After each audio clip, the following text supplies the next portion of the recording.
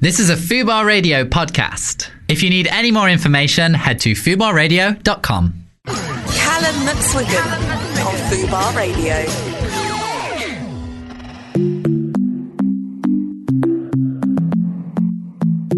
Hello and welcome back to the Callum McSwiggan Show. Today I am joined by the absolutely incredible body positive activist and probably one of, if not the most inspirational people we've had on this show. Aww. It is the incredible Michelle Elman. How are you doing? Hello. Nice to meet you properly. I know, it's been... I've listened and I've watched your TED Talk and wow. It is without a doubt one of the most inspirational, most uplifting things that I've ever watched. So it's an absolute pleasure to have you here in the studio. I watch it and I'm a bit like, how did I do that? Because I genuinely, like, on my bad days, this is going to sound really arrogant, but I actually watch it because I'm like, how did I do that?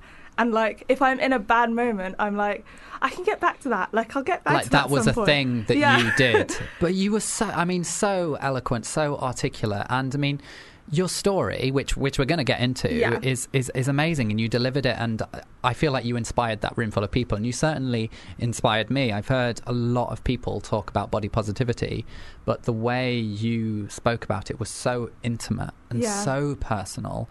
And I don't know, it literally, I felt like crying. It gave me goosebumps. It was next level.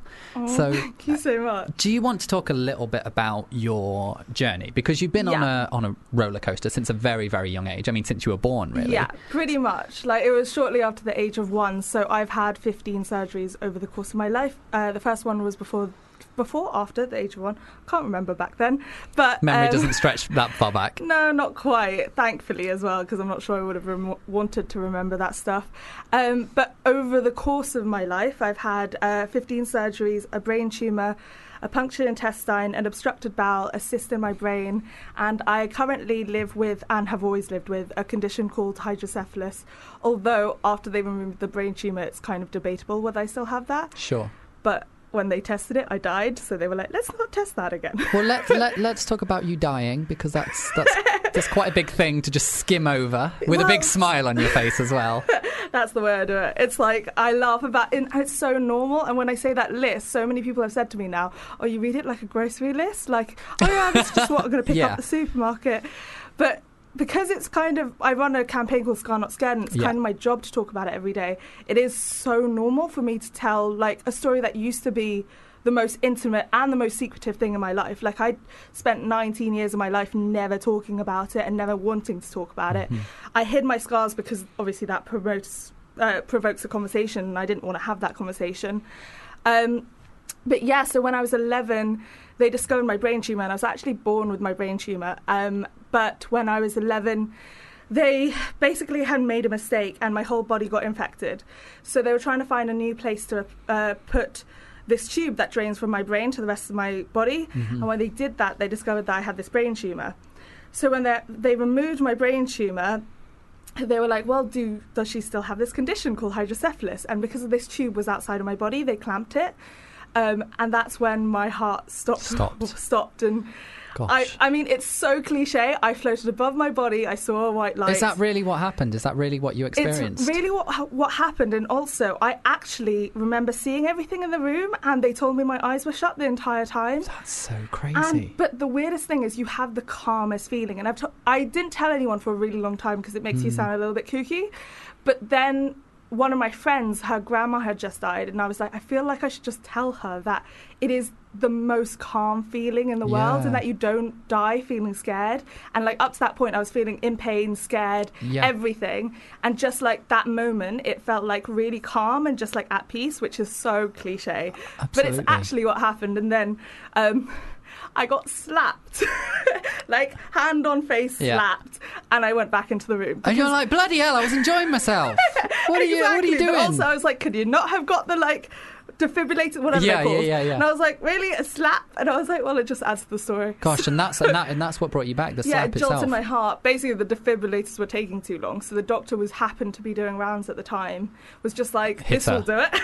Gosh. Big old slap, yeah. I mean, I hope you don't take offence to me saying this, but that, like, what an incredible experience to have. You know, obviously, like, going through that is obviously a big traumatic experience, but to have had that feeling of calm and to have that wonderful experience that you can share with people and say to people in a time when they may be losing a family member or perhaps facing passing away themselves. What a lovely way to express, look, it was calm, it was... And I also think it's about perspective. Like, as much as it was like shit going through that as a child, I also got that perspective at 11, which means I had that, and I lived through it, which means I have the opportunity to enjoy my life and know what is the big stuff in the world and what is the small things that we need to not worry about. And I think a lot of people realise that when they're 90 years old, and then it's too late. Or like, you go through that serious stuff when you're much older, and I'm like, if that's the one gift that came out of it, then I kind of feel like I actually have more time on this earth just because I'm using it better. Absolutely. And that's ultimately why body positivity, I'm a bit like, do you realise you have a body? Like, at certain times, like, I get a bit, I call it tough love on my page, where I'm a bit like, you have a body. I don't care whether it's disabled, I don't care whether it's fat, like, you have a body, use it. And like, just live your life, because ultimately we don't get another one. You can't just trade it in for another. And you can spend your whole life perfecting your body. You can spend your whole life wanting another one. It's not going to change things. And at the end of your life, that's not what you're going to be thinking about. Absolutely. And I think that, and I'm going to paraphrase and probably ruin your beautiful words, but one of the things you were talking about in your TED Talk was, you said something along the lines of, you used to beat yourself up about having bingo wings and like larger thighs and things like that. And then you went through this experience and you had that kind of realization of, no, wow, because you couldn't, there was a time when you couldn't move your body. That's right, isn't it? So when I was 19, I had an obstructed bowel, and so I hadn't been in hospital for 8 years, and I kind of had this naive idea that I was like, I've been healthy for 8 years, like, it's going to last, I'm never going to go into hospital again. It's my first year of university, and I was like, being a traditional fresher, like, getting drunk every night, and I was like, I am so, like, fine, I'm going to be okay. And so when I went into hospital when I was 19, it was a major shock. And then I was bedridden. Like, my mum had to shower me, things like that, where I'm a bit like, you get all your control taken away from you, and it's kind of just a massive shock to the system is probably the best way to put it. And I was just lying there being like, the number of times in the first year of uni, I just used to be like, oh, I can't be bothered, or like, oh, it's too cold outside, it's raining, or whatever it was. And I was like, what I would give to, because I had those surgeries in Hong Kong, what I would give to be back in England with my friends was more than anything in the world. And I don't care if it was a 20-minute walk, I don't care if it was an hour-long walk. Like, to even just be able to go to the toilet by myself would have been a privilege at that point. And so, again, it was just another, like, reality check and being like, what have I been wasting my time thinking about? And what have I been worrying about it? And in the context of everything, does it matter? Like, no, not at all. Yeah, I think that is really what struck a real chord with me when I was watching your TED Talk. It really gave me an appreciation for every little thing that I have, and I mean, it's not the same and it's not comparable, but I know when I've been ill before and I've had that feeling of, gosh, like, we take our healthy days for granted so much. And that was, and I mean, even it's amazing that we have you here today, because we both have a mutual friend, Hannah Witten, who's an amazing influencer. She's amazing body positivity herself, and in January she had to go through surgery as well. She's living with a stoma, and today she's had to go back into hospital for the same to have the same. Is it the same surgery? So the one that got me back into hospital when I was 19 was the surgery that Hannah had in January, and the one that she's gone back into. Gosh. Today, was it today or it's yesterday? Today, this morning. So so it's a reality check, and I saw that this morning, and I was just a bit like, oh. But she's done so much in between hospital stays, and I know that's not like a way to live your life, but that's what I think about, because I had 2 back-to-back bowel obstructions as well in the space of 2 weeks. So I had just left hospital, and then I went straight back as well. So I was like, oh, I feel for her more than like I can actually say, and I'm like, I remember how deflated because I was planning things as well. I was like, I've just come out of hospital, I'm going back, I've booked my flight. Oh wait, no, I'm going back into hospital. Like, it's a lot, but I think both of you have kind of reminded me, like, your experiences to really take to not take anything for granted, and to really appreciate every single day. And I think that was one particular thing that you said in your TED Talk that really stuck with me, and that was about that you used to think that your body was fighting against you, and now you realise that actually everything your body is doing is it's actually fighting for you. And I think, like, that's a very important distinction to make. And also, like, if you think about it, even when you absolutely, like, you have those days where you absolutely hate your body, you're still breathing. Like, your body does so much while you're sleeping. Your body does so much that you don't even think about. And even when you hate your body, or, like, your body's still fixing itself. I mean, my campaign Scar Not Scared, literally a scar is the body's ability to heal. That's so powerful. And the fact that I actually am living is a miracle, because 20 years ago I wouldn't have been, and probably 10 years ago I wouldn't have been either. Like, to have gone through how much my body has actually gone through. And that's kind of what I say in the TED Talk, where I'm like, I survived 15 surgeries. It's phenomenal. It's also the fact that, like, I've had nearly every organ operated on, and yet I'm fully functioning. Like, it's remarkable. It really, really is. Let's talk a little bit about Scarred Not Scared, your campaign.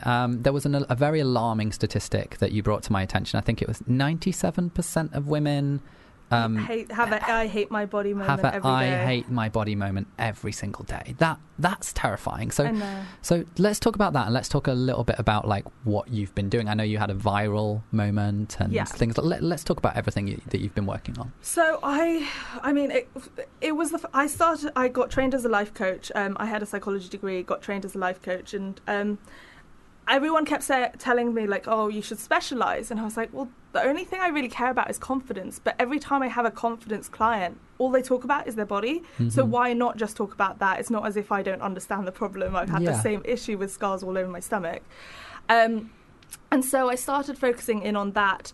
And then one day, really casually, in a session, one of my clients, I just happened to mention scars. And I was like, oh, I have these scars on my stomach, so I get where you're coming from.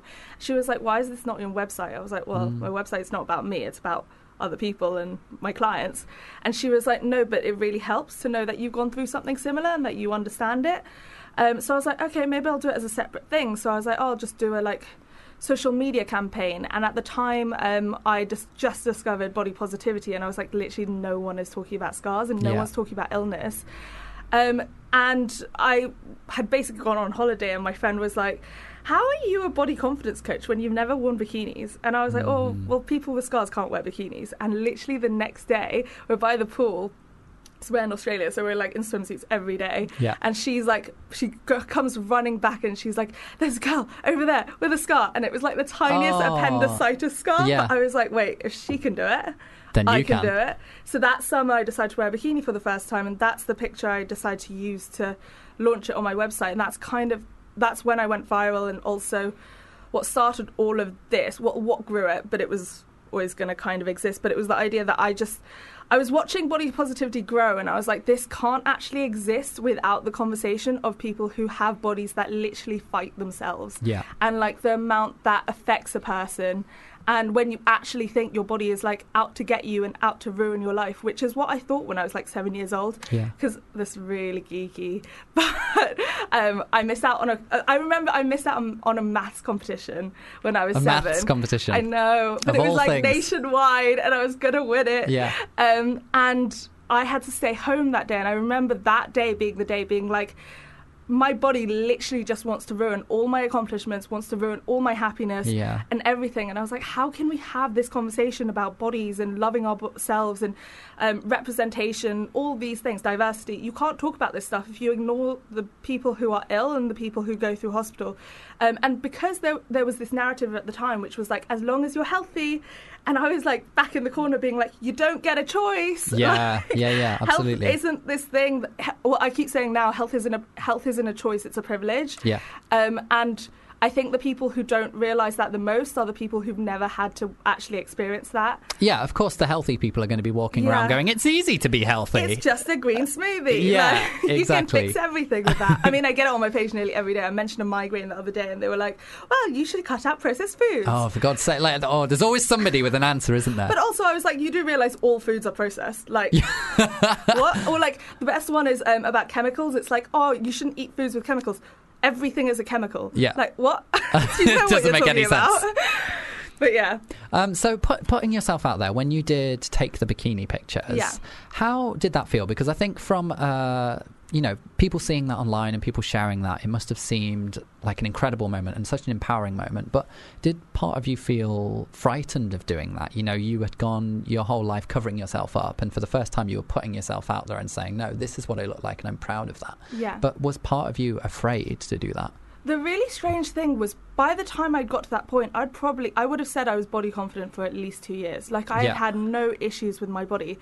The reason why I didn't wear bikinis was because of other people. I thought I was making other people uncomfortable by showing my scars. Sure. And so when I put that bikini on, I was kind of like, it wasn't really about me feeling insecure or people staring or any of that. It was more about the fact that I didn't want other people to... I don't know, I had just this thing where I was like, I don't want to make other people feel uncomfortable. The weirdest thing happened, though, is because I put this bikini on and my friends were there, and one of them pointed at this tattoo that's on my wrist and was like, what's that tattoo from? And I was like, oh, it was like last year when I went to Japan and we went to a nude spa, and it was like this best day. And she was like, wait, so you're willing to get nude, but you're not willing to wear a bikini? Yeah. And I was just like, oh my God, it's just this weird association with two pieces of material, when literally last year I was absolutely fine naked.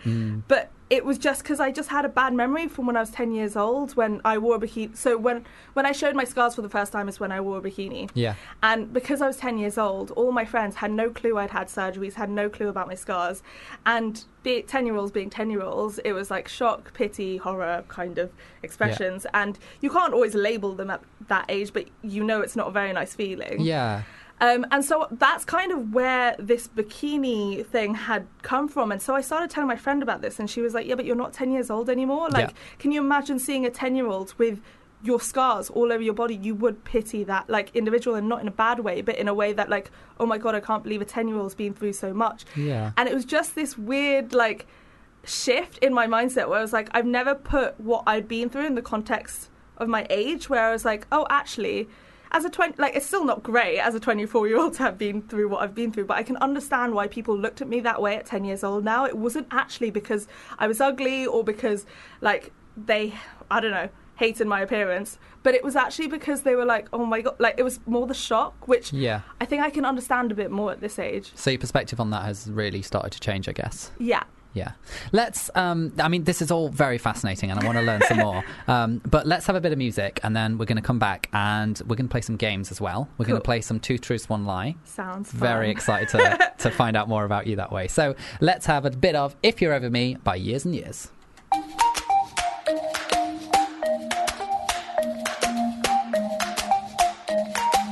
Absolutely obsessed with that song. I've just been telling Michelle that I've had that on repeat for the past couple of weeks, just endlessly. And driving his housemate over crazy. And over again, driving my housemate mad. Let's play a little bit of Two Truths, One Lie. So for our lovely listeners, in this game, Michelle has got 3 facts about herself.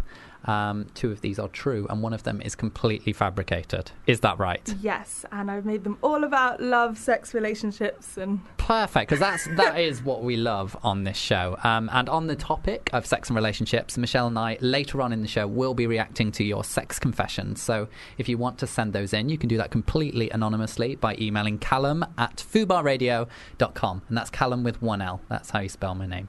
Shall we jump into the game, Michelle? Yes. All right, give me your first truth or lie. Okay, so my first truth or lie is that a guy once offered to buy me a Rolex and an iPad on the first date.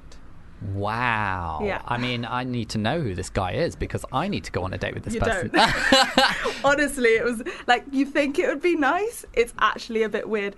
The iPad was because he asked me what I had used to FaceTime him earlier. And I was like, my phone, why? And he was like, oh, do you not have an iPad? I was like, I do, I just don't really use it. He was like, I can get you a new iPad if you want.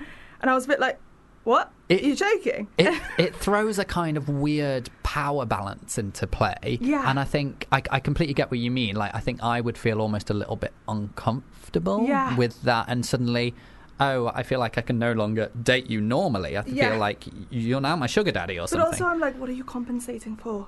Like, there is something not right here if you have to, like, if on the first date as well, it's not like it was my birthday or something. Yeah. So how did that make you... Did you turned it down, presumably? Like, how did that play out? I'm really... So the Rolex came up because he was like, do you like my watch? And I was like, oh, sorry, men and their egos with watches. I'm just like, I'm not having it. Like, sorry. But, and I was like, I was a bit like, yeah, nice, I guess.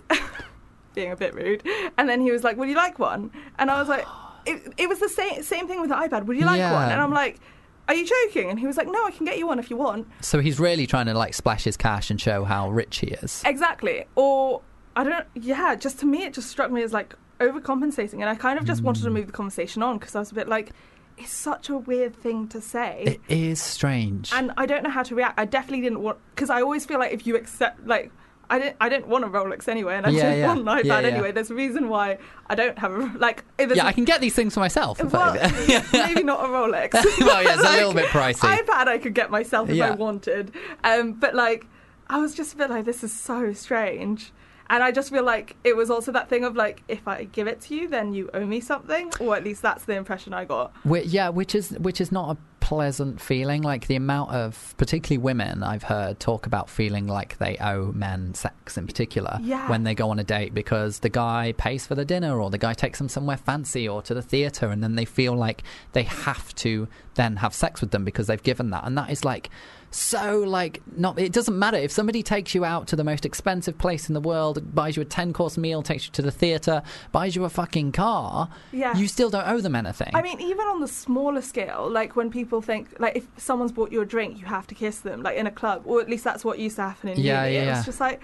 No, like, I've said yes to a drink. That's all I've said yes to. And I've actually been in that situation a lot of times. It tends to happen with older gay men, typically, when they come up and they start chatting and they offer to buy a drink, and I'll often say no, I don't want the drink because I don't want to feel like I owe them something. But then there have been situations where I've accepted the drink and then they've leaned in for a kiss, and they've honestly there have been times when I have kissed them and things like that when I've not wanted to, because you feel like you have to, and you almost feel like you're suddenly being a monster if you don't, which you're not. You don't owe anyone anything. And when I was younger, there was also like a gossipy culture in uni. I don't know whether it was like the same in yours, and it was kind of this thing of like, I didn't want to reject it because in case of what he went around saying about me, and like, it was also attached to like being materialistic, all of that stuff. I'm like, no, I've just accepted a quid drink. Like, I'll give you totally. The quid back if you really can have the quid.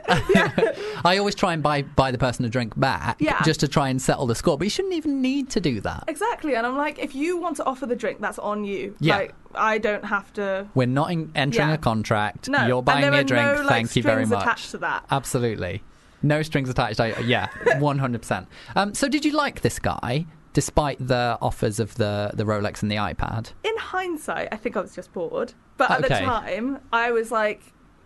you know what it is? I have this thing where he had a mutual friend.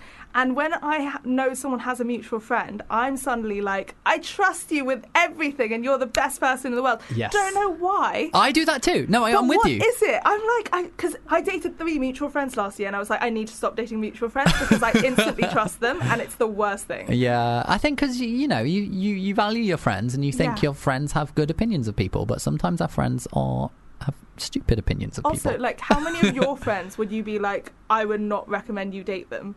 Like, because a lot of, like, especially my guy friends, I'd be like, no, you cannot date them. Like, yes, great friend, don't date them. Yeah, absolutely. Like, half my friends, I'm like, no, absolutely stay very far away from them. As much as I love them, don't date them. Yeah. Bad idea. Bad idea. Okay, I'm leaning towards true with this one. I'm not committing to that yet. Do you want to hit me with your next one? Yeah, I met my ex scuba diving. You met your ex while scuba diving? Well, I didn't actually scuba dive because I got too scared, so I kind of like... But you were at, like, the scuba diving place? Well, we had the, like, gear on. Yeah. And I kind of freaked out and then clung on to the nearest thing because I freaked out so much. And the nearest thing was him? Yeah. Oh, that's convenient. But we never actually went under the water, so technically we didn't scuba dive, but we were meant to be scuba diving. But he got back on the boat with me and helped, like, calm me and reassure me. That's so nice. So you had just met this guy? Yeah. And he had, apart from that, I was a freaking, like, out shrieking girl next to him. Yeah. So you're a complete stranger and you're freaking out because you're terrified and you're afraid to actually go ahead and do the scuba diving. He's paid his money to go scuba diving. Yeah. And instead of going... Don't make me feel any more guilty. No, I'm not making you feel good. I think it's actually amazing. It's like chivalry is not dead. The fact that he was like, you know what? I'm going to stay here. Like, in I call it a life or death situation, but it probably wasn't. But like, he in was your good. head it was. Yeah, in your head it was. I really panicked. What a legend. I hope this is true. I really hope this is true because he sounds like a lovely, lovely guy, and that blossomed into a wonderful relationship. Yeah. Yeah. In the beginning. In the beginning. I mean, all relationships. It lasted for 8 months, yeah. The fact that he's your ex suggests that it wasn't completely perfect. No, not completely. Not completely is what we'll say. Again, I really want this to be true. Yeah. I feel like both of these things are like really unusual things to make up. So I think you're quite a good... Or I'm just a good liar. Or you're a good liar. I'm not sure. Hit me with your third one. Okay, so the third one, when I was coming up with this... Okay. My friend suggested, but I've slammed a door into... So I brought 2 guys home on 2 separate occasions. Okay. And on both those occasions, in a row, I've slammed the door into their dick. Right, like one was a gate door and one was my bedroom door. Right, okay. On 2 occasions. You're going to have to walk me through this because what I'm failing to understand... To be honest, I don't understand it. Especially with the second one, I don't understand how it happened because I was holding the door open for him. So it wasn't like I was walking into him. It was like I was holding the door open for him to come through the door with me. And somehow the door closed before... But I was like, it's not moving the right way to... So you're telling me... All I know is he was on the floor when I turned back around, so... So you're telling me both the door and the gate, you managed to slam it shut on the different gentlemen's penises? No, so the first one, I slammed it shut. And his dick... Why was his dick out? No, it was just behind it. Just kind of like, it wasn't like out, like we weren't mid having sex. I thought you were saying it was that no. it was like slammed shut, you know, when like you like get your finger in a car door. No, you just kind of whacked the door against it. Both of them whacked and they fell to the floor. That makes a lot more sense. Yeah, that's more realistic. And it was different guys. 2 different guys, yeah. These poor gentlemen, I hope they didn't speak to their friends because nobody would be coming back with you ever again if that's the reputation. I mean, I'm saying it on the radio right now, so really hope they're listening. But it was an accident and it was a long time ago. Both were accidents. One was 2nd year of uni, and one was last year. Oh, okay. It's far enough away for it to not happen again. Let's not make this a hat trick. The second one, I was like, I don't understand how it happened. But yeah, he wasn't very happy. Yeah, I wouldn't be very happy either. I'm very clumsy though. I'm very clumsy too. I've had some. I've kneed a lot of guys in the face during sex. That's something I'm quite good at. At least that's during sex. I feel that's more acceptable than literally just walking next to each other and somehow managing to like a lot of things can go wrong during sex, but. Just walking on the way to sex, you would hope for less incidents. Not really not really getting you in the mood. Okay, I feel you're a very good liar because I feel like all of these are true. I'm actually going to say, and I feel like I'm wrong already. I'm actually going to say that the first one is the lie, and the only reason I'm saying that is because you gave me a lot of detail, and people say that when you're telling lies you give too much detail. Have I told you that I'm actually like a professional like lie detector? Like I'm actually trained in that. You are not. Yeah, well, as in like we should be playing this game the other way around. What are we doing? So you know what, what's his name? Darren Brown? Yeah, you're Darren Brown. No, but I'm kind of trained in the same techniques as him as part of life coaching. Oh my God. So wait, can I tell you something and you can tell me whether... I've not done it in a year, but... Do you want me to put your skills to the test no, on now? No, you don't want to be proven wrong. But I can practice at some point. Okay. And then we'll play that game. Well, the fact that you have that skill set makes me think that you are particularly good at lying. But I don't know why. Something tells me that first one, the one about a guy offering to buy you a Rolex and an iPad on the first date, something tells me that is the lie. Maybe there's truth in it. Maybe it was the second date. Maybe he offered to buy you something else. I don't know. Yeah. But something tells me that is the lie, and that is my final answer. The second one was the lie. No! I met my ex on Tinder. Oh, so what was the scuba diving? You just literally pulled that... just no, that came from the fact that what a truth is that I once went paddleboarding on a first date. Okay. And my boob fell out. So I nearly used that one, and I was like... That's not the same story, yeah, is it? But then I was like, oh, well, this is how you lie well. You just change it, but, like, change details. I mean, the only thing that is the same about those two stories is the fact that there was water. Water sports was happening. I'm very impressed by your lying. Well done. But I'm really, really disappointed that you didn't actually meet your ex that way, because what a wonderful story. I know. If anyone asks in future, just tell them that story. Literally every one of my exes have been dating apps. So, like, shit stories. Really? Yeah. I've got a few dating app exes. Yeah. But do you have any that are not? Yeah, like a lot. I feel like the main way I meet people is like through at parties or through friends of friends or in a nightclub at 4 a.m. You know. See, I meet a lot of mutuals via dating apps.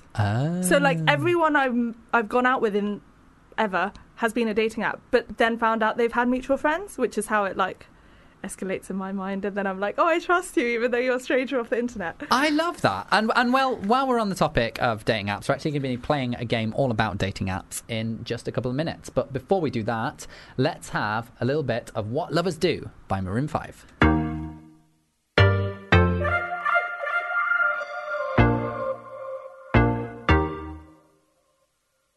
Say, hey, now, baby.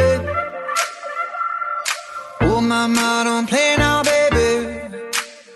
Fubar Radio presents Joey Page. It's now time to welcome to the show Ian from the Go Team. I've always been interested in sort of planning, because that's really, you know, it's that sort of John Lennon quote, isn't it? Life just happens when you make a bunch of plans. See, I'm the opposite. Yeah. I'm so unruly and messy, but you seem so fastidious. If you see my studio, it's right fucking state. You must have been proud when you came up with that, though. That's like philosophy style level of thinking, isn't it? I mean, you're the only person that's really picked up on that. I'm either a genius or an idiot, so I hope it's first. every Wednesday.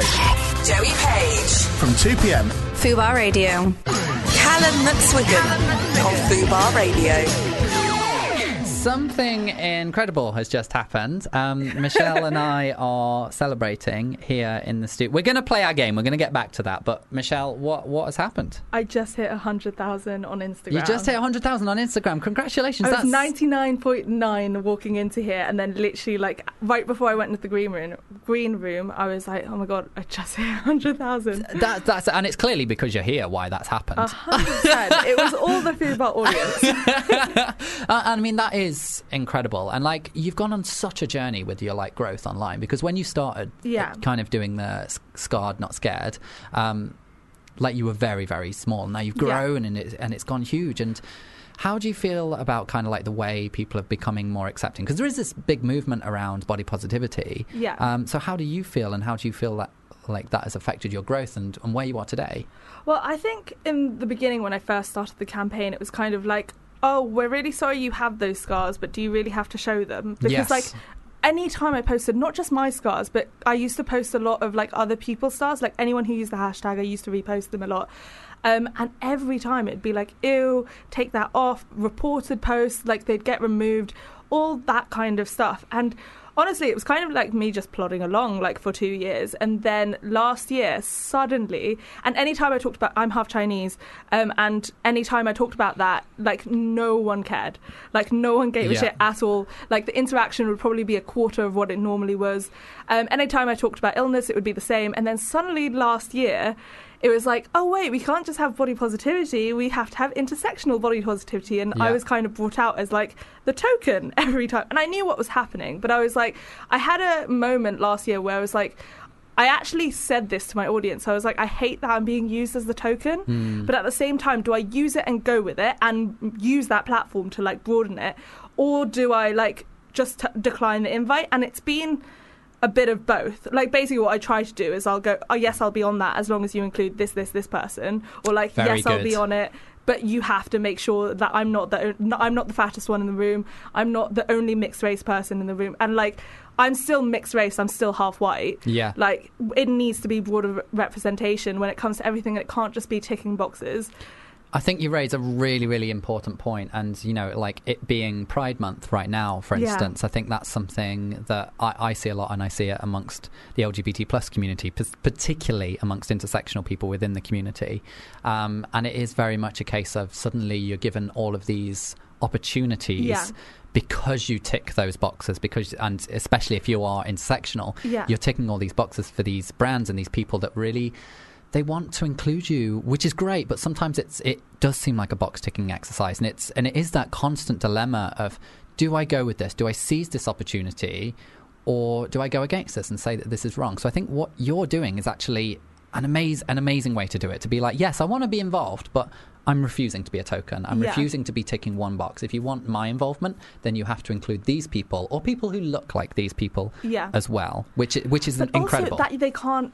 One thing I've also started noticing is that people will say yes to having my voice, or they'll say yes to having my words, but they don't actually want my picture. Yes. And that is something I've started being like, okay, but you can't just have a picture, because my face doesn't tend to show my body size. Yeah. So I'm like, no, not a picture of my face, a picture of my whole body, and things like that, which I guess you just get better at doing it, but it's still the thing of, I also know that I'm half white, which probably helps me, and the fact that like I don't have an accent, because if I had a Chinese accent, probably my opportunities would be halved as well. And it's things like that which, and like if my scars were on my face instead of my stomach, things like that, it's become a little bit of a game, and I think it's this need to slap diverse on everything, or like body positivity on everything, and it's like, do you actually know what it means?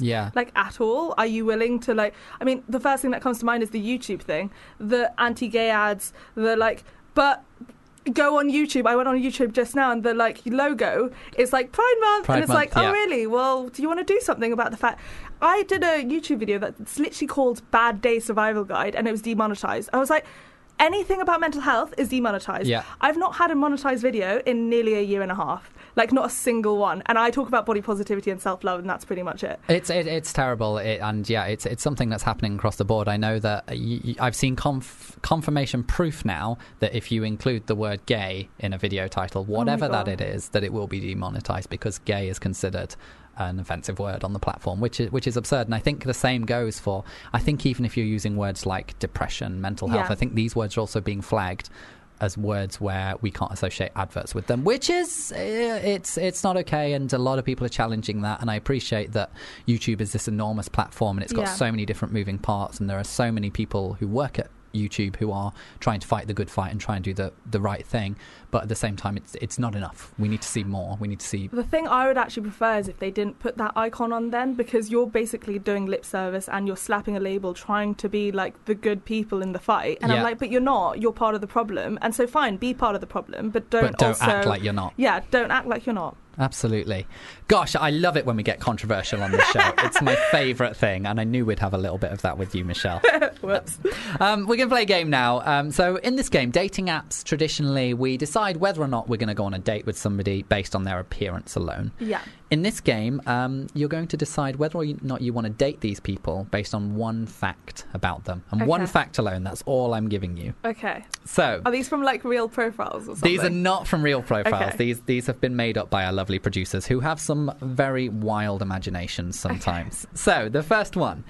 After dating for a couple of weeks, you make plans for the person you're seeing to meet your best friend. Afterwards, your friend pulls you to one side and explains that they don't like your new partner at all. Do you get rid of the partner, or are you keeping the partner? Oh, I would keep the partner. Yeah.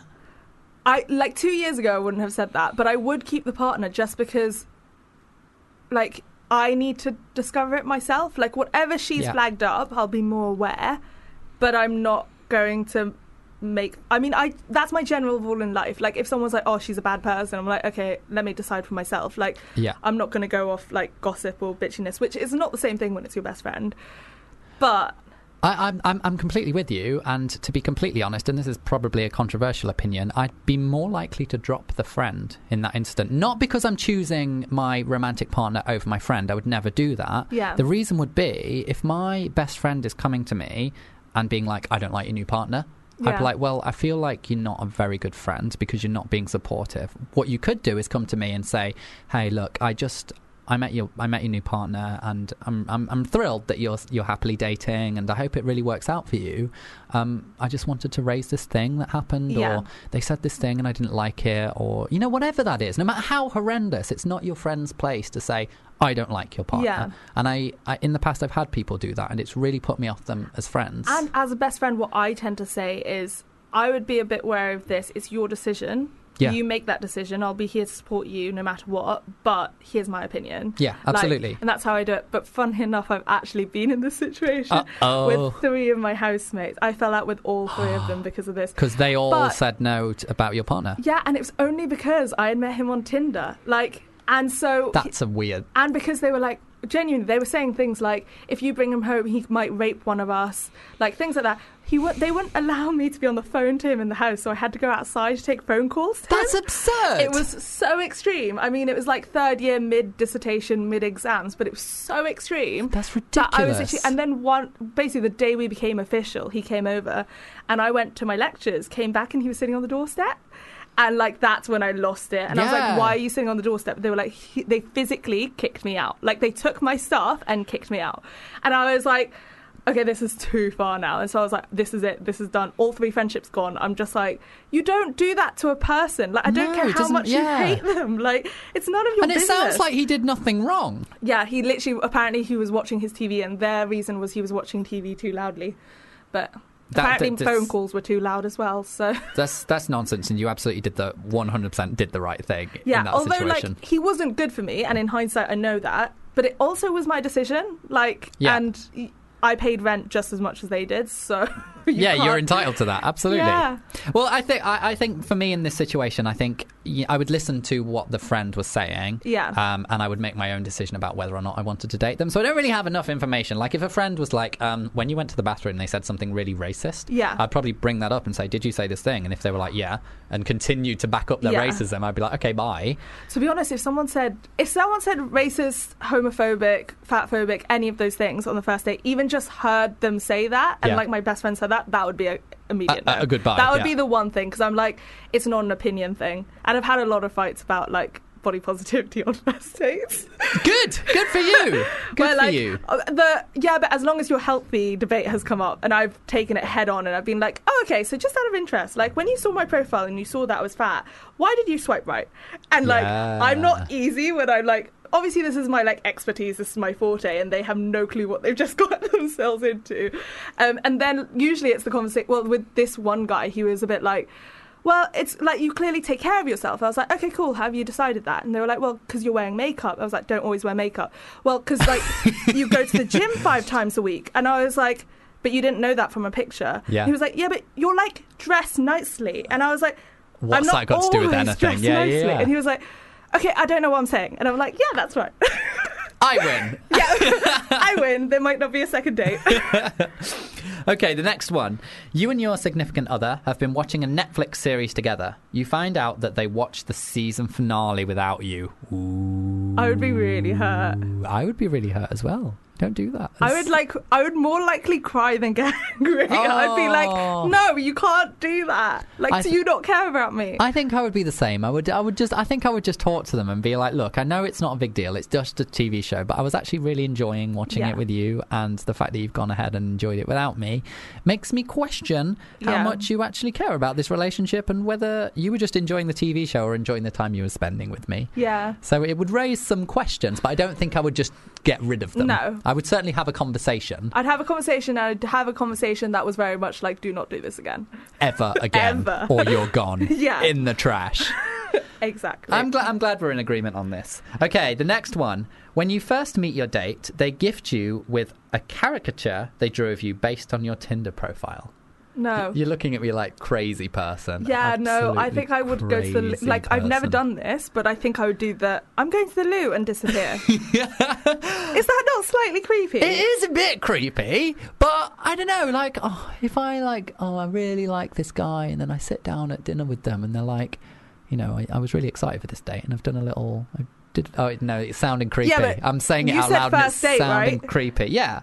Okay, if it was third date, maybe. Oh, no, first. I'm saying first date, yeah. too creepy. It is a bit creepy. It's a bit intense. I think the reason I'm defending it is because I think I used to be this person. No, I've never given somebody a caricature, but I used to have this thing. I've stopped doing it now because my friends are all like, "That's weird, stop doing that." I used to, like, we're talking like 5 years ago, when I'd go on a first date, I would always bring some kind of gift for the other person. Oh, that's really nice. And it was because in my imagination I was like, meeting this person, it's just a first date, and we might just have one date and that's it. But I was also like, this is a first date, and this could be the person that I end up marrying. Yeah. And I want them to remember our first date as something special. But also, that's just really cute and romantic. So if I was an artist, I might have drawn a picture of them. But I also believe that, like, it's something you want to save, right? Like, as in, if it's one of your special skills, like, let's say you're a musician, if someone wrote you a song on the first day, it's a bit much. If you save it for the anniversary present and you're like, oh, I wrote a song for you, it's like, oh my God, that is so sweet. But I think you're right. But I must say, when guys have turned up with flowers or chocolates, it's like sweet. Although chocolates I find a bit weird now. Like, I don't know why. I think it's a bit dated. But like, flowers is nice. Creepy or not creepy? I once dated a guy and he was really into like old toys and things like that. So on the first day, I brought him a little Lego man. That's really sweet. You know, because you can go into the Lego store and you can build your own Lego man. So I got a little Lego man which was built to be like him. Okay, I see your point. And we had talked a lot online, so I knew a bit about him. I see your point, because I heard that and was instantly like, that's really sweet. Yeah. So maybe with a caricature, I could get like... It's still intense, but it might be like cute intense. I think it depends on the person. Yeah. And you know, they always say that the difference between finding something creepy and finding something romantic is how much you like the person. Is that actually a phrase? Yeah. So like, if somebody turns up outside your house with a boombox playing your favourite song stood outside your window, if that's the guy you're so into, you'd be like, oh my God, like, but how romantic. That's kind of sexual harassment. Well, slightly. A little bit of sexual harassment. You know, I thought this on the tube. I was coming home one evening at midnight, and the guy behind me, this made me feel so guilty because I'm meant to be like, this was like 3 years ago, but the guy behind me on the tube was like really old and was like, you're so beautiful, and then followed me.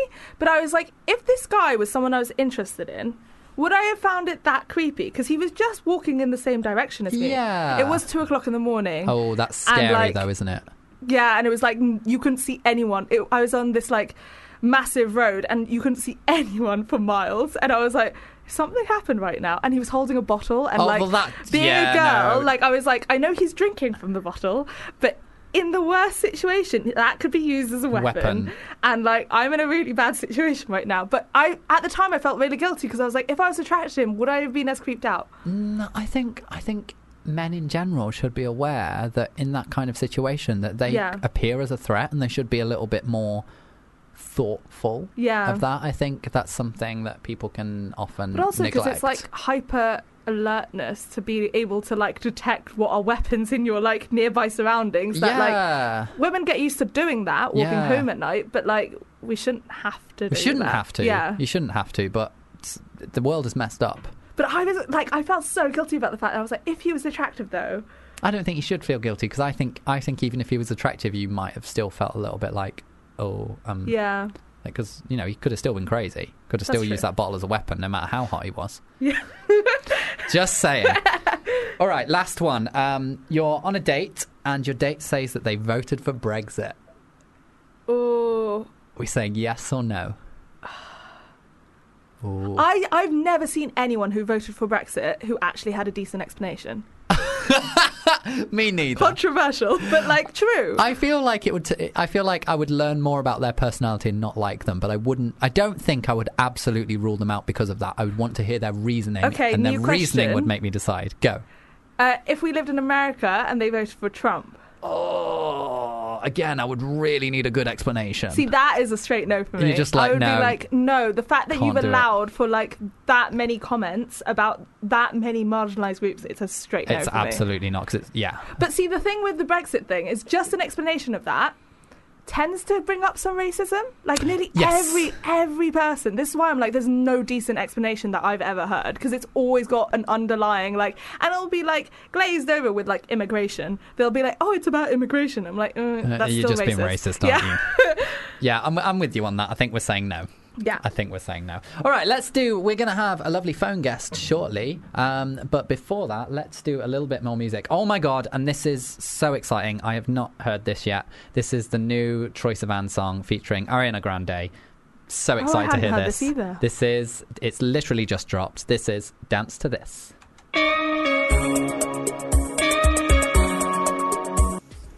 That was Troye Sivan's brand new song, Dance to This, featuring Ariana Grande. Now we are joined by Dr. Tony Ortega. How are you doing? I'm doing great. How are you? Really, really good, thank you. I'm joined in the studio with Michelle Ellman, and I think you guys are a great team to have on the show because both of you kind of talk about, I mean, you do so much, Tony, but both of you talk about kind of body positivity, which I think is an amazing thing. Which is, I think, really emerging right now, particularly in the LGBT community. Yeah, no, absolutely. Do you want to tell us a little bit about what you do? Because I know you do, I mean, I know that you're a licensed psychologist, but you do so many different things. Oh, well, I am a licensed psychologist here in the States. I'm working primarily with the LGBT population. Published a book late last year called #Is He Here Yet? Being the Person You Want to Be With, out on Amazon right now. And exciting. Working on developing, it's called BeTheOneLife.com, which will be podcasts and other types of blogs and stuff like that, focusing on those issues that we should be talking about, but we're not, like body positivity. Yeah. And, just like a very uncensored place to, have these discussions that I think we're too scared to, but we really need to. Yeah. And you're the movement Raw, Sexy, Spiritual. That was you, right? Yes, that is also me. We are rebanding. We're going to be under the Roz Brunch, and we're going to be continuing our monthly talks focusing on LGBT themes and spirituality and psychology and stuff like that. Amazing. And why do you think, because I feel like the LGBT plus community particularly has, I don't want to say a rough time, but there are so many more issues like present in the LGBT plus community. I know that LGBT plus people are much more likely to attempt suicide. They're much more likely to struggle with their mental health. They're much more likely to have eating disorders. All of these things. And what I'm really interested in knowing, what your take on is why you think LGBT plus people in particular struggle with those things.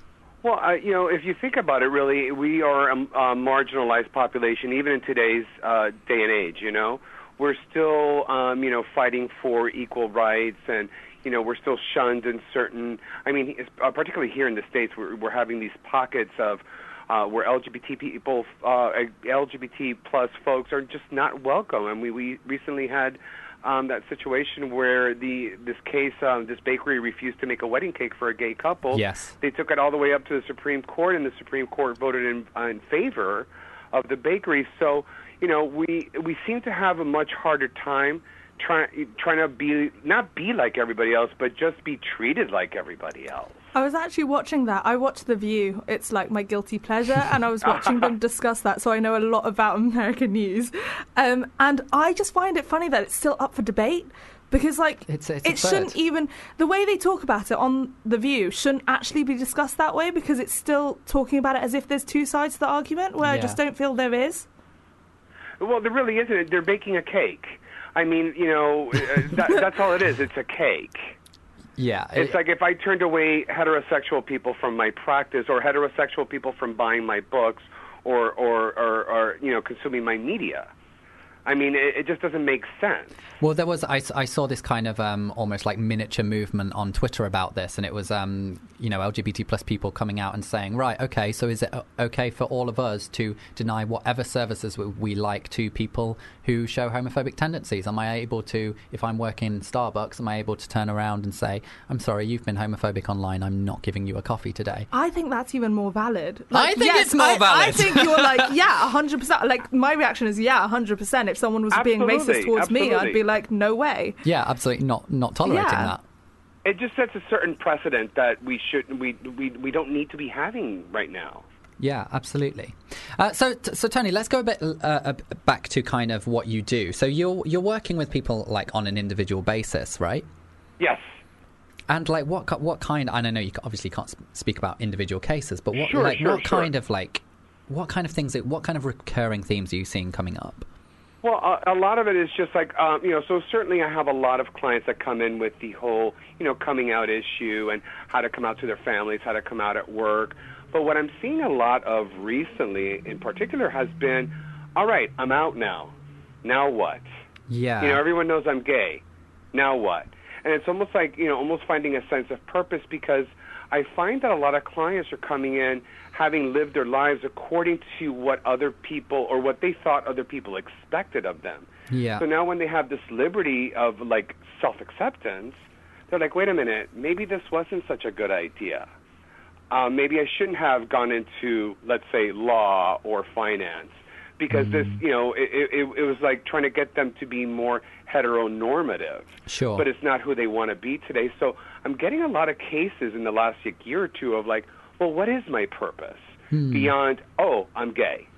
Yeah, and I think, and I mean, even maybe on a smaller level than some of your clients, for instance, but I know that I feel like I kind of experienced that to some degree as well. I had this almost, all my teenage years were kind of dedicated to this hiding myself, hiding who I am, hiding my sexuality. And then suddenly, when I finally took that big, brave step and came out, I suddenly went away from the expectations of what I had of people expecting me to be straight, and suddenly I had a new set of expectations on me of what it means to be a gay man. And for years and years, I would say 5, 6, maybe even more longer time, 5, 6 years, maybe longer than that, I was almost then trying to conform to what everybody's expectations were of me as a gay man. And it's only in the past couple of years that I've started to really feel comfortable in being myself, because, there are some things about me that stereotypically conform to being a straight man, some things that stereotypically conform to being a gay man. And it took me way, way longer than it should have to kind of realize that that's okay.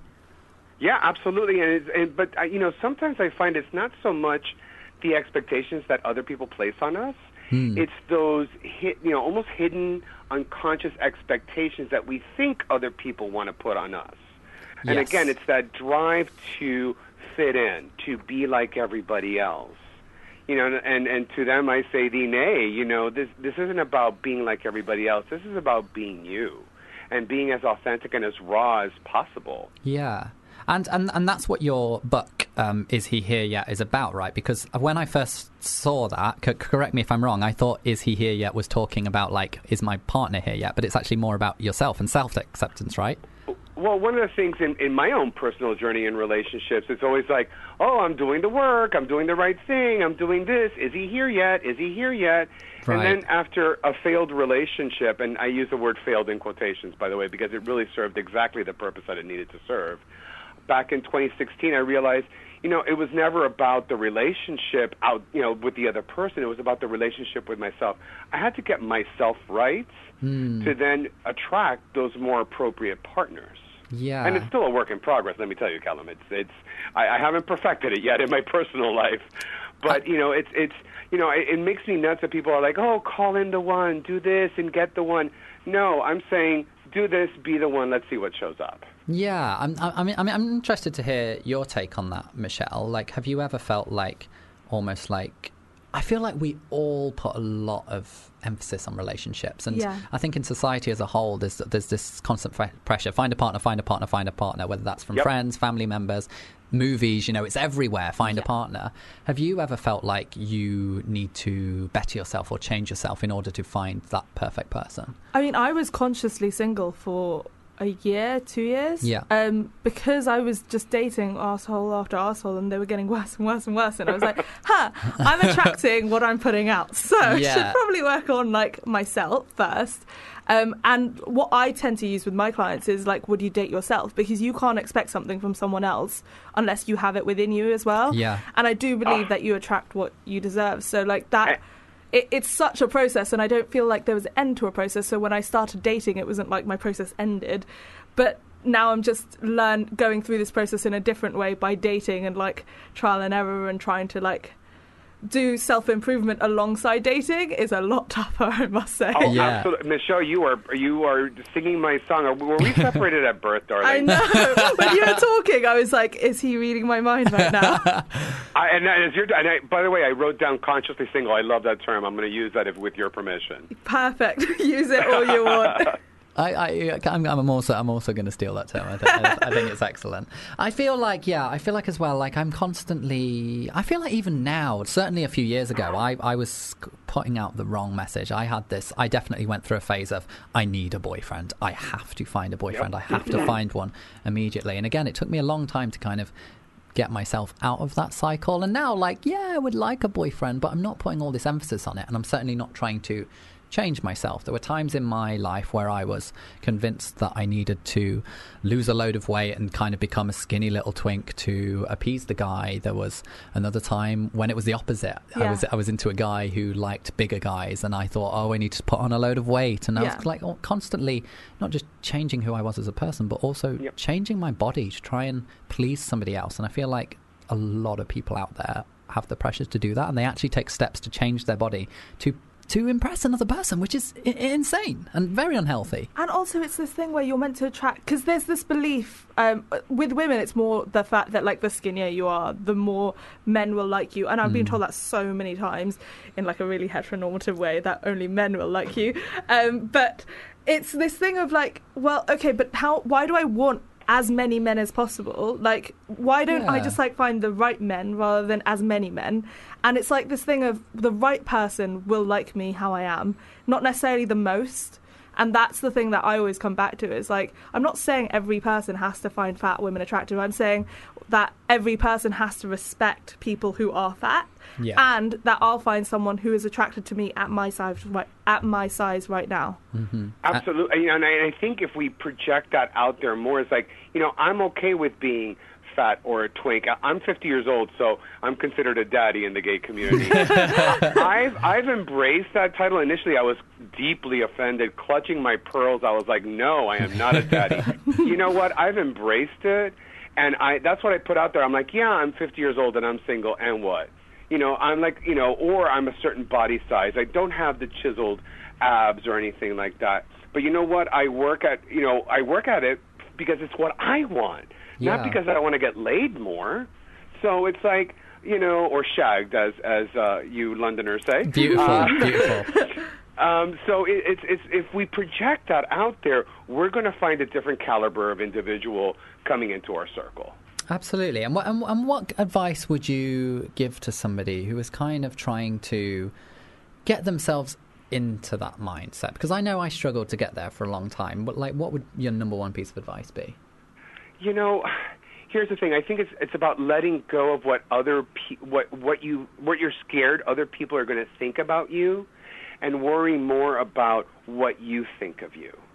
If you put that mindset out there, your friendships, your family relationships, your romantic relationships, even your shagging relationships are going to change. Yeah. It's just a matter of, I don't have to be, if I want to be this, Twinkie guy doing crystal meth at the club, fine, that's be you. Hey, peace and blessings, as my friend John says, right?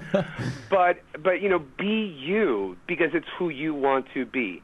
If you want to, watch RuPaul's Drag Race or read a ton of comic books or, all that, whatever the case may be, embrace who you are, every single aspect, good and bad, and then put yourself out there and see what happens. Because I feel like... But let go of what the things that you think you ought to be.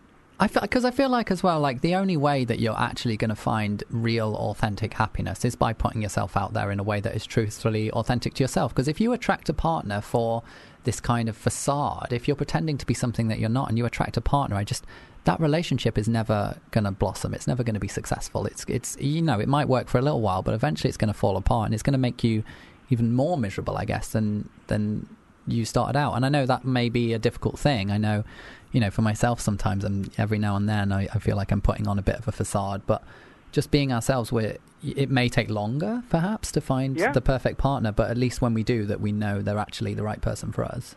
And be patient with yourself, because this process is constantly evolving. Yeah. I mean, how I was okay with myself yesterday may look a little bit different today, and allow just that process to unfold. Be just in the present moment, exactly where you are, and it's perfectly okay. Absolutely. I feel like between the two of you, I feel like I'm set. I'm like, this is like advice central going on. I'm lapping up every word you guys are saying. Tony, it's been amazing to have you on the show. If people want to follow you, if people want to read your books, tell us where that they can find you. Well, the easiest way is my website, www.drtonyortega.com. And you'll get links to everything that I'm doing right there.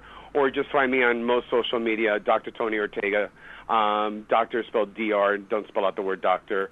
And you'll find me, and please hit me up. I'd love to hear from you guys. Amazing. Well, thank you so much for coming on the show. Thank you. It's been a real pleasure. Are you a Calvin Harris Dua Lipa fan? I'm not. Oh no. You've ruined my segue, Dr. Tony. Sorry. Can you pretend? Tune out now. Well, thank you so much for coming on the show, Dr. Tony. I'm going to play you out with the Calvin Harris and Dua Lipa, who you hate. I do not hate him. I just don't. See you later. Thank you. Bye-bye. Is all it takes. Falling in love with me. Possibilities. I look like all you need. Callum McSwiggan on Fubar Radio. All right, it's time for my favourite part of the show. This is Porn or Not Porn. Okay. Now, Michelle, I think you've listened to the show before, haven't you? Yes, I have. So you're aware what's about to come? Slightly. You look a little bit nervous. Yeah. So in this game, I have some little sound bites. Some of them are from porn. Okay. And some of them are not from porn. And apparently, it's National Call Your Doctor Day. Who knew? I did not know that. No idea what that means. But because of that, we've decided to theme this week is all about doctors. Okay. And we just spoke to a doctor as well. So, you know, it's very thematic. Yeah. Doctors, illness, everything. Yeah, so it's all slotting together. It's all making sense. I also have no idea which ones of these clips are porn and which are not porn. So I'm going to be playing with you. Okay. And we're going to try and figure these out together. Perfect. So are you ready for our first? Yeah. You ready for our first one? I'm a bit nervous, but yeah. Okay, here we go. No, I think that's like waking up. It sounds like waking up. It's like that second bit definitely sounded like a stretch and a yawn, didn't it? Definitely. I would have said stretch, like waking up in the morning, like, oh. But then I'm like, how? I'm just like mimicking them. But then I'm like, how is that anything to do with a doctor? Like, could it be like, you know, they do the like, I never really understood this, but the like, you grab your balls and cough thing. That is. I mean, I can't say I've had that experience. You don't have balls. And this has never happened to me, but this is a thing that I see. I mean, you know what my first thought was when they stick something up and like it's really cold, and you're like, but obviously that's man, but like. Yeah, no, it could be like down the man's urethra, or like maybe it could be like a prostate exam, finger to check the prostate.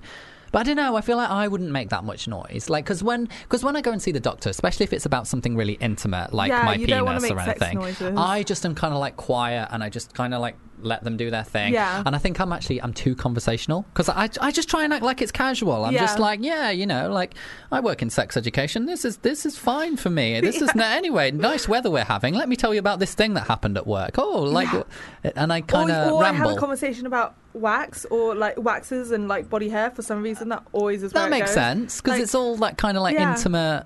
Well, like, it's usually a woman, and they'll always be like, oh, like, and make some comment, like, and they'll be like, yeah, okay, fine, let's just talk about this, whatever works. So should we have let's have the clip again. I feel like although there are many situations that could be a doctor thing, I just feel like it's probably really bad porn. I think it's... You think it's doctor? Okay, we're divided, and that's okay. That's allowed. Well, one of us is going to be right, and now I'm going to get really competitive. Okay, it's a competition, that's fine. Lovely producer Abby, or Hannah, tell us the answer, please. It's porn! Yes! 1-0 to me. Hot nurses convinces man to live. What? Hot nurses convinces man to live. Nurse Muffin assists a terminally ill patient and euthanizes him by having sex with him as he wants to go out the way he came in. What? That is the most messed up thing I've ever heard. I don't understand. So he wants to go. So what? he wants to die going into a vagina. Because that's how he came into the world, by being pushed out of one. How do people come up with this stuff? I don't know. This feels. But also, who is? Do people have a nurse? Do people have a doctor fetish? Yeah, like doctor nurse fetish. Do people have a euthanizing fetish? I think a euthanizing fetish is... I never, ever, ever want to say that anybody's kink or fetish is weird or bizarre. No. But that I just never heard of it. It is interesting, and I have concerns, is all I'm saying. Yeah. Like, but also, how dangerous that could actually be in practice. I feel uncomfortable, is all I'm saying. Yeah. Like, if that's your fetish, I would love... I'd love somebody to explain that to me. That porn would not turn me on. No. And just be safe, please, children. Yeah. Like, don't, please, if you have a use, I can't even talk about this. Yeah, let's move on. Let's move on. Next soundbite.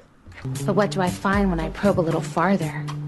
Oh my! If that's an actual doctor's appointment, I'm a bit worried. That cannot be real? I'm so confused. Let's have that again. But what do I find when I probe a little farther? I feel like it's got the porn voice, and it's also got the porn music. It's got the porn music. It's everything about it screams porn. But I know how tricky my producers are, and I feel like they're trying to trip us up. Like, yeah, they must be, because that's like, to me, it's 100% obvious. It's too obviously porn. Like you know what that probably is? It's probably a really bad advert for some like sexual health thing. Yeah, probably like because they're trying to sex it up. Yeah, well, yeah, or just trying to like make people engaged in it, because like if you were just like watching your adverts between Love Island or something, that would get your attention. It would get my attention. What's on the TV? It would get my attention. I feel like you could be right, or maybe this is from like a really bad like comedy movie or something, and there's a doctor. Oh yeah, you know that maybe it's something like that. Like that, I think it could be. Yeah. Like, wasn't it that movie Horrible Bosses? Did you ever see that? I was about to say, it reminds me of like a Vince Vaughn movie, or was Vince Vaughn in I don't know which one he is. He's the one with the hair, isn't he? He was the one with Jennifer Aniston in the breakup one. That's the only one I know. Yeah, him. Sure. Yeah. I'm personally saying that this is not porn, because I feel like it's too obvious. It's too obvious. Yeah, not porn. Not porn. Final answer. Yes, not porn. It's from Brooklyn Nine-Nine. Jake describes an awkward encounter where the Brooklyn precinct's medical examiner wanted to roleplay, but he had to pretend to be a dead body. Right, there's a lot of death and dead bodies this week. Have you watched Brooklyn Nine-Nine? I've seen like a couple of it because I really fancy the guy. Everyone says that. He's really funny looking, but like in a really hot way. Also that it's actually worth watching like the series just for him. Yeah, so I've not... That's literally the comment, because I've been told to watch it, and then that comment has followed up the guy's really every time. Like, and I'm like, I don't know who this guy is. I feel like I properly need to get into it. I think it's just finished as well, so I can binge it. It's on Netflix. On what now? Netflix. I heard Netflix. Yeah, it's on Netflix, I think. I only got Netflix 2 weeks ago. Okay, it's 2018. No, but it's so... Can you imagine my last 2 weeks? Like, my last 2 weeks. You've not left the house. No, and I watched the first 2 series of Love Island, and I watched Dear White People, and like... I love Dear White People. It's so good. So good. I've gone through, like, a lot more than I should have in 2 weeks. Okay. Well, that's allowed. It's okay, I'm socialising now. You've been deprived of Netflix for a long time, so I think you're allowed a little bit of a binge. Yeah, just a little bit. Just a little bit. All right, the next one is... Or perhaps you prefer the kitchen. Or perhaps you prefer the kitchen. Let's have that again. Or perhaps you prefer the kitchen. I want to say porn. I want to say porn as well. I feel like this one isn't so obviously porn that it couldn't be porn. Yeah, but then do we go with the same mentality as the last one? Where it's like, it's so obvious that...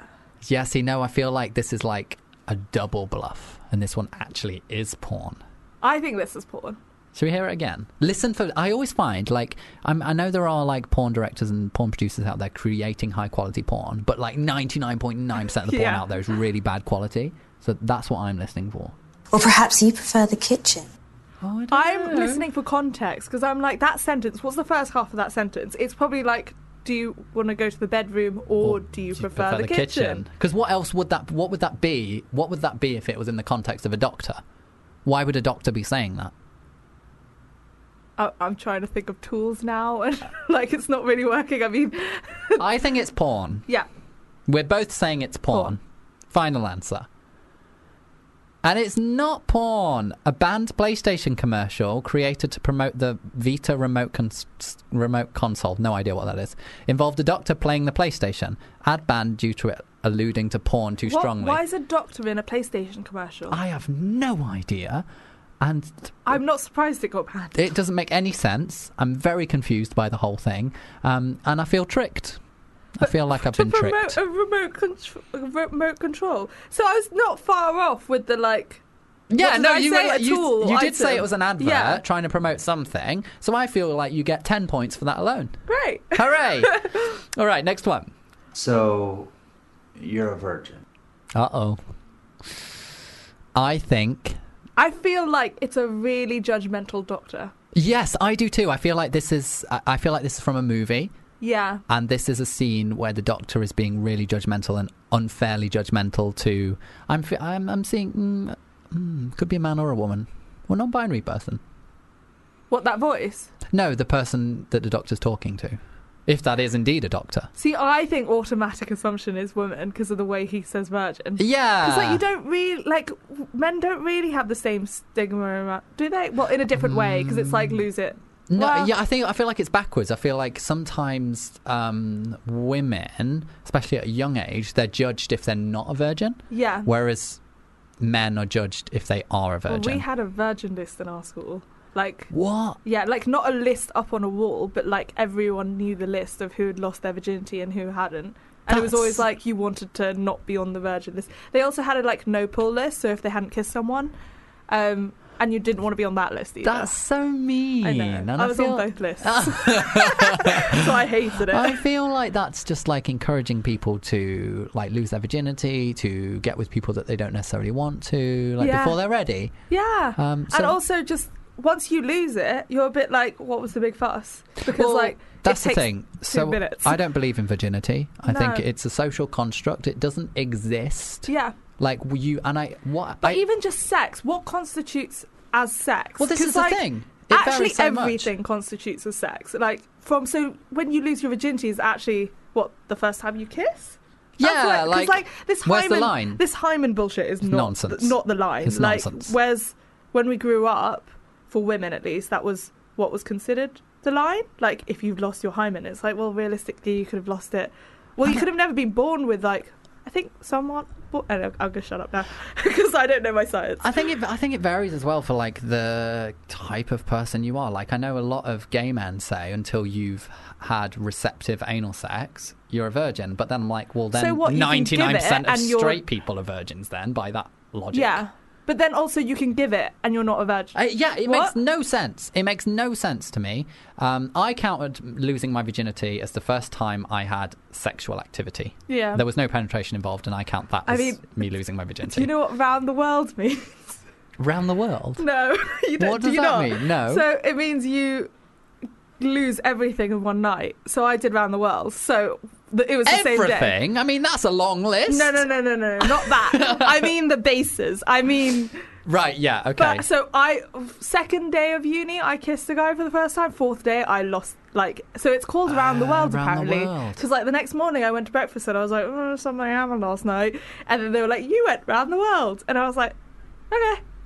Is it bad that I like that? I think that's quite fun. I actually think it's quite a fun phrase. It's quite fun. As long as it's not used in a shamey way. Yeah. It's actually a really like fun high five, phrase. you went round the world. Yeah. But also, let's not make a huge deal about it, but just like, well done. Good for you. But it's when you like lose all the bases in one go. Yeah. Well, I didn't lose the kissing base in one go, but the rest. Yeah, and it was within 2 days. Well, so good for you. Thanks. Good for you for going round the world. Sharing is caring. All right. Did we have the answer to that one? I've forgotten. Oh, sorry, that was a massive detour. Can't even remember what it was. Let's have it again. So, you're a virgin. Oh, I'm saying not porn. Yeah. Yeah? Not porn. Not porn. Porn! God damn it! Oh my god, we were just talking about... I mean... Breaks hymen with Dirty Doctor. Literally what we were just talking about. So this is a girl who goes to visit the doctor to pick up some birth control before she loses her virginity to her boyfriend. She ends up fucking the doctor instead. I mean, that old chestnut. I mean, that is quite... Happens all the time. I feel like it's like also quite cliched porn. So cliche. But like, we love a terrible the standard porn. is not high when it comes to porn. All right, the final one. There's a strange man in my bedroom.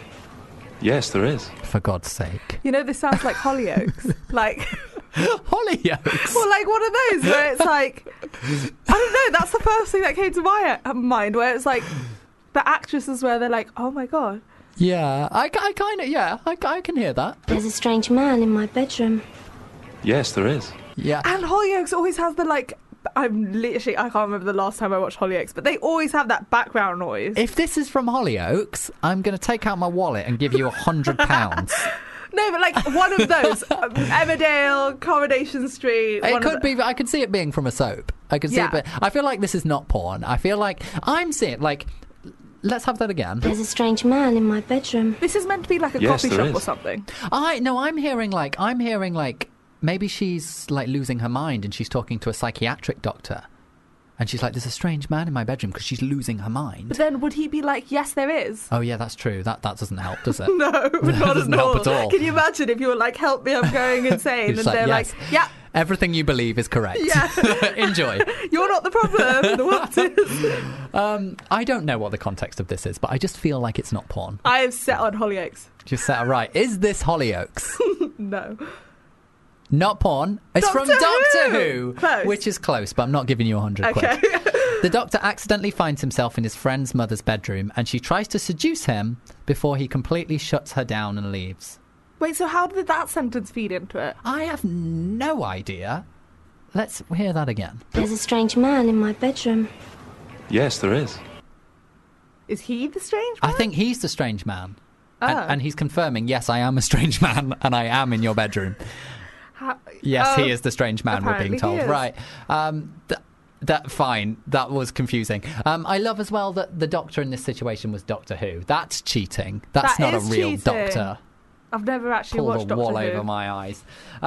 We are going to be reacting to your sex confessions after some more music. So if you want to send those in, you can do that by emailing callum@fubarradio.com. It's completely anonymous, so we won't read out your name or anything like that. So please do send in your worst, because I think we're ready for some fun. Yeah. I say worst, I mean that in a celebratory way. Like, we love a naughty confession. Exactly. So please send those in, and we are going to have a little bit of your type. Carly Rae Jepsen.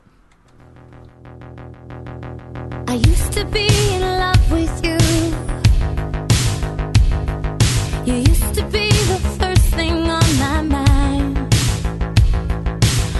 Fubar Radio presents Access All Areas. The very lovely Arnie Crow. Ernie. Okay. For me, like air. Yes, the love architect. So you need to erase the negative words and replace it with, I want a guy who treats me like a princess. I want a guy who will bring me ice cream in bed every night. The dream. Or a woman who would tickle my toes in the evening. Whatever you require. I get it. Okay, I'm fine. so good at tickling. I've got tickly fingers. The pregnant goes, oh my God, that's so tickly. Guys, listen out. Yeah. Every Thursday, Access All Areas from 6 p.m. Fubar Radio. Callum McSwiggan on Fubar Radio. All right, Michelle, are you ready for some sex confessions? I'm very ready. Yay. Thank you so much to everyone who has sent in their confessions this week. Would you like to read the first one? I accidentally walked in on my new partner's mum and dad. My new partner's mum and dad having sex in the shower. Ooh. Your new partner's mum and dad. I mean, how do you do that? Like, how the door wasn't locked. Surely that's like... Yeah, but like, I don't like... How are you ending up with your new partner in the house, like randomly just wandering into I think that's quite easy to do. Do you think? Yeah. I've never walked in on anyone having sex in the shower. I was about to say, have you ever walked in on your own parents? No, I haven't, and I feel like I'm in the minority with this. I feel like everyone has walked in on their parents having sex. I never did. I think I was always very aware that could be happening, so I was always like very tentatively knocking or like very slowly opening the door. No, and when it happened, it was during the middle of the day when I walked in, and just 2 p.m. in the afternoon. 4 p.m. 4 p.m. specifically 4 p.m. on a Sunday, and I had a reaction of, like, when my mum came into my room later, she was like, aren't you just happy your parents are having sex? And I was like, wow. Okay, so no apology. Great. How old were you? Like 20. Oh, right, yeah. okay. So I was picturing like eight-year-old Michelle. No. And your mum's coming in like, well, at least we're fucking. Yeah. And you're just like, they're traumatised. No, you're 20 years old. Yeah. That's more but I'm understandable. like, it's 4 p.m. on a Sunday, lock your door. Yeah, but then why didn't you knock, is my question. Like, I don't know. Was it in the kitchen? Like, if it was in the kitchen, like, not your fault. No, I'd also have a bigger problem if it was in the kitchen. I'd be like, just, like, not here. Not here. But if it's in the bedroom and you didn't knock, I don't know, I think your fault. Really? Yeah. Knock on doors before you go in. All houses I've lived in are quite like open door policies. Even if the door is closed, it doesn't mean don't come in. That's ridiculous. If somebody comes into my room and the door's closed, you're gonna see some stuff. Well, that's my mum's reaction. So knock, right? Just if you're ever in my house, yeah, knock. Just please knock on the now. door, because if you come in, you will see some horrific things that will scar you for life. Okay. Shall we have the next one? Yeah. Okay. Today, I was giving my boyfriend a long blowjob and had to pause for a minute because my mouth became exceedingly dry. His solution, spit directly in my mouth. Yeah, correct. Great solution. Wait, lubrication. You know what I keep doing in my head? I keep playing 2 Truths 1 Lie. So I'm like, is this true? Lie? Is it a lie? And I did it with the first one, and I was like, wait, we're not playing that game. We're not playing that game anymore. These are all true. These are all true. Okay. I know. I think that's quite romantic, isn't it? No. I think that's ask for consent before you do that. Well, yeah, I do. You know, consent is important. And also, I agree. She didn't actually say my mouth has got dry. I mean, maybe she's just not said it. Well, she might have. She's not actually said, like, whether there was a dialogue between them. And he could have asked for consent. He could have went, oh, come here. I'll tell you what I'll do. I'm going to spit in your mouth. And she's like, oh, okay. And then he spits in her mouth. I feel like the reason... the fact that she sent it into here must have been a bit of a surprise to her. Yeah, but I also feel like she's happy about this. Yeah. Like, she's not traumatised. No. She's sending this in for a bit of fun, I feel. No. Also, I don't know why I always do this, but I always assume that it's heteronormative. Like, this is an LGBT plus show. This could very easily be a gay person, trans person, non-binary person, and I always just assume it's a woman. And that's something I still need to work on. Because I'm a 28-year-old gay man who works in like it's worse everything that I'm straight. I do. So, like, I just think the whole world thinks right? like me. It's crazy that I still assume heterosexuality every single time. So yeah. But going back to the thing, I think I love spitting in people's mouth and people spitting in my mouth. I think it's great. Not my thing. Not your thing. No. And that's why consent is important. Consent is important. if they did that without telling me, I'd have a problem. Yeah. Because my limits are don't spit on my face. At all. Like, at all. Like, which anything is to do with reasonable. the face, I'm like, reasonable. No. Like, so I'm like, that's a hard limit, no. I know somebody, I almost said who it was then, that would have been very naughty. I know somebody who hates any spit, saliva. Oh, it really? literally makes him, like, want to vomit. Like, but that must be quite hard, because if you think about it, like, it does kind of, as in, like, if you're kissing someone, that's spit in itself. No, he's okay with that, but, like, the idea of spitting, he said if somebody spat on his face, he would be, like, literally, like, traumatised by it. But I wouldn't be traumatised, I would be really angry. Because to me, it's about respect. And that's why, like, for me, the face thing, because I'm just like, you don't do anything to the face, because I'm like, that's just respect. Like, if you spat in someone's face in real life... That's horrible. Like, but can you imagine how little respect you'd had for them in real life if you actually were so angry you literally just spat in their face? Yeah. Yeah. I'm with you.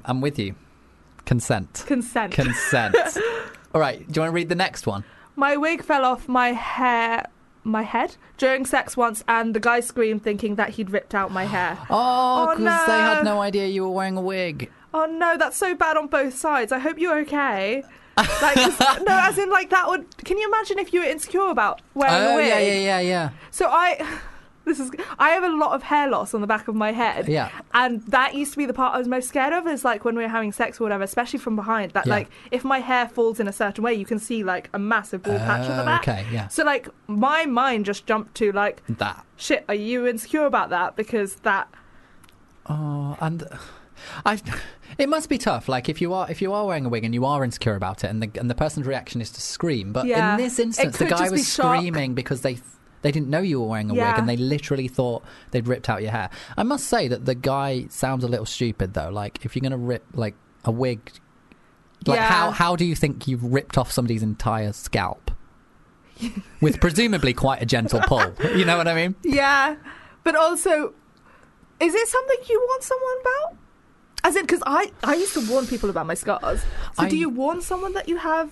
I mean, I don't warn people about my scars anymore. I don't think like nobody should feel like that they have to. Yeah. Like if you want to keep that to yourself, you're well within your rights to keep that to yourself. Yeah. But also, if you're maybe a little bit concerned that might be an issue, then I think it's probably a really good thing. Or even if you're more comfortable without it, because sometimes wigs can be really uncomfortable. Yeah, and like it's like you want to get home and like take it off. And your partner might be perfectly comfortable, if not more happy, with you doing that. So again, every single time, communication. But yeah, I just hope you're okay. I hope you're both okay. That doesn't sound like a fun situation for anyone. Okay, next one.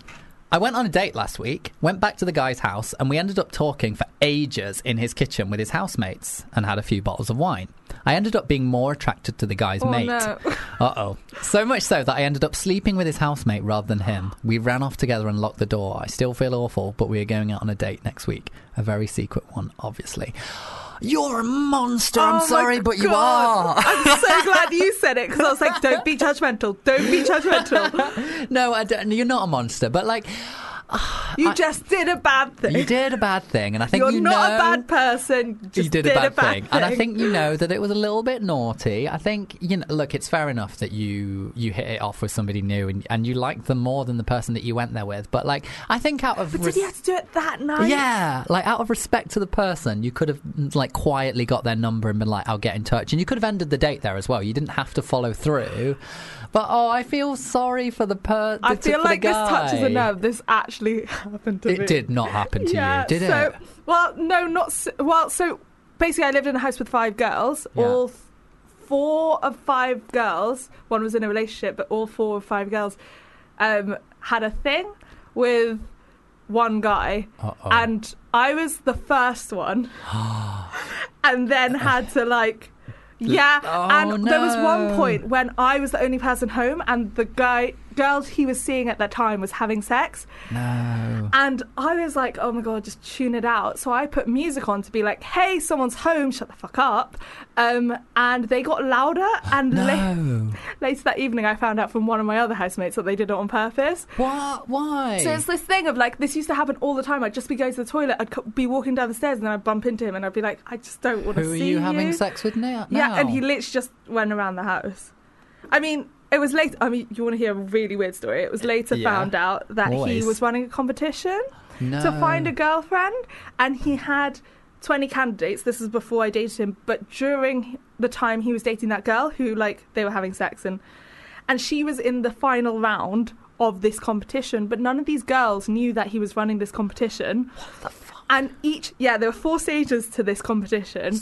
What the fuck? It's not The Bachelor. Each stage, I mean, it's the fact that, like, I got told this story. So this story must have been going around the university. So were you in the competition? No, so I had like kissed him. I had only like kissed him. That was it. Okay. And I had, because basically the girl who was having sex, it was it kind of turned into a girl issue, and I was just a bit like, you're being a bitch, like, can't deal with this. Yeah.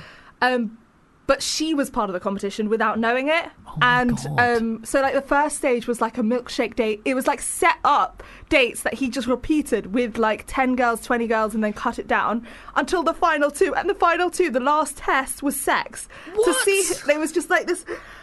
I mean, yeah. Why does this person think that he's entitled to, like... Does he think he's God's gift, that he's going to run a competition to see who is lucky enough to be with me? I mean, the weirdest thing that happened was one day, after not talking to me for 6 months, Snapchatted me with literally a Snapchat just saying, I'm gay.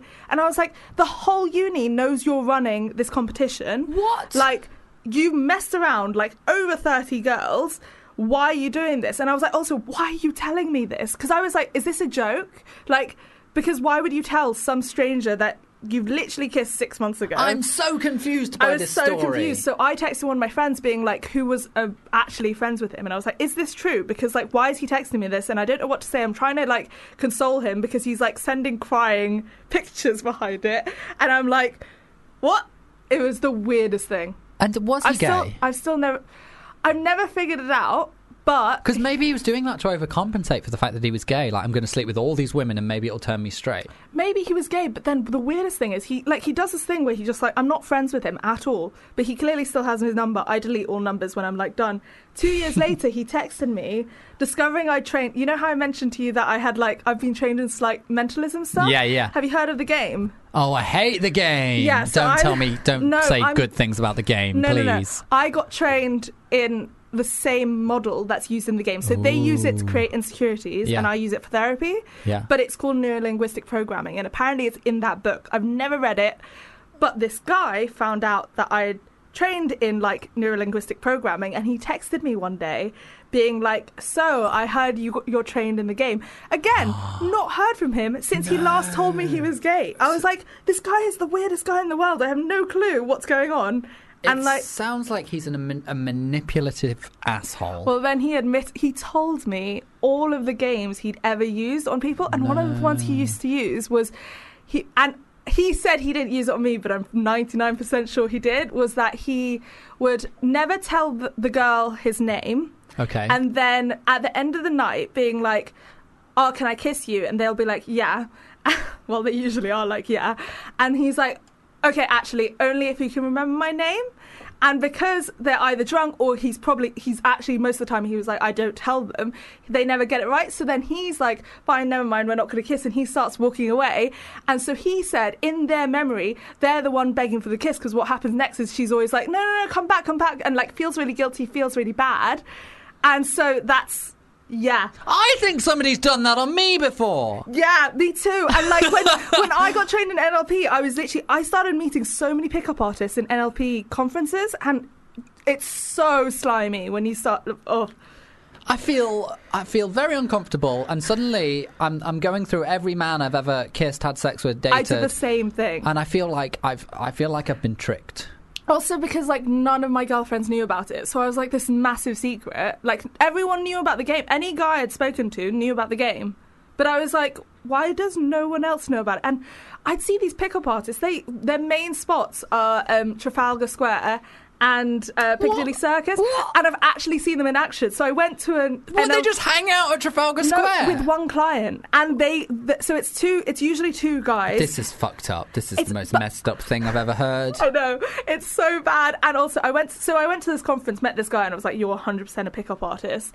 He actually invited me to a seminar. I was the only girl sitting in the room, and I sat in the front row and just stared at him the entire time. And I was like, you're going to say this in front of me? And then 2 days later was having lunch in the outside bit of Piccadilly Circus. And I was like, oh my God, with my best friend. And I was like, oh my God, that's him. And he was with another guy and they were talking to a girl. And then he started walking away. And I was like, oh my God, that's him. Wait, he's actually got a client. And that's actually, like, they're picking... So it's happening right in front of your eyes. I'm not doing this. And I stood up and walked over to them. And just as I was doing that, he spotted me, put his sunglasses down, pulled his client and started walking off. And I was like, can you imagine how many girls don't know about this? So how do we combat it? How do we combat people using these trashy pickup artist techniques? The main one I tell most women about is negging. Now. Yes, yeah. Is that, like, so... It works so well on me. I hate that it works. It works so well on me. But now, even when I know about it, it works so well on me. And then I'm like, oh, wait, that was negging. And I remember I just learned... So for anyone listening who doesn't know what negging is... Oh, yeah. It's I may have this wrong, but it's where you insult people, basically. You say negative things about them to try and get them beg for your attention. Yeah, so it'll kind of be like... Okay, so with this example, basically I just learned about all of this, and then I went to Australia with my friend. This was the same trip where we wore bikini for the same first time kind of thing, with that same friend. And she came up to me, like, really upset. At 2:00 in the morning, we were in a club, and she goes... oh, this guy's being really rude. And I was like, why? And he was like, oh, well, he has his top button, like top colour, you know, the top button on the collar, done up. So I was like, oh, you should undo that. You look a lot better with, like, just being flirty and, like, banter. Yeah. And he went, oh, I like your friend better, like pointing at me. No. And so she came over to me upset, and I was like, wait, what's going on? And I was like, had the game running in the back of my head. I'm like, this is a guy playing the game. So I walk over and he was like, see, this is the more interesting one to me. So this is negging. And I was like, oh, really? How am I more interesting when you haven't spoken a word to me? And he was like, no, you're just like, you've got a high value smile. High value is a word used by all pickup artists. Like, it's not a normal compliment. You never say someone has a high value smile. So I was like, oh, high value. Like, that's an interesting word to use. Yeah. That's so, like, messed up. I know. Like, I can't, like, I was like, warning signs. And I'm like, you're negging her. You're also just, ugh. Yeah. I just can't with, like, the whole pickup artist thing. I think it's And I'm like, how does it still exist? It's 2018. Yeah. I could talk about this all day with you, but, like, we're actually at the end of the show, and like I feel like we were just getting into such a good conversation as well. For anyone listening who wants to follow your journey, follow your campaigns, follow you on social media, where can they do that? The main place is Scarred Not Scared, and I have a website, michelleelman.com. Amazing. Well, Michelle, you've been an amazing guest, and I wish we could sit here and talk for another 2 hours. You have so many amazing things to say. I'm definitely going to be following you everywhere. Everyone else should follow you everywhere. And it's been an absolute pleasure. Thanks for having me. Going to play you out with a little bit of, this is one of your last choices. This is Revenge by Pink. If you enjoyed this podcast, please don't forget to rate and review us on iTunes.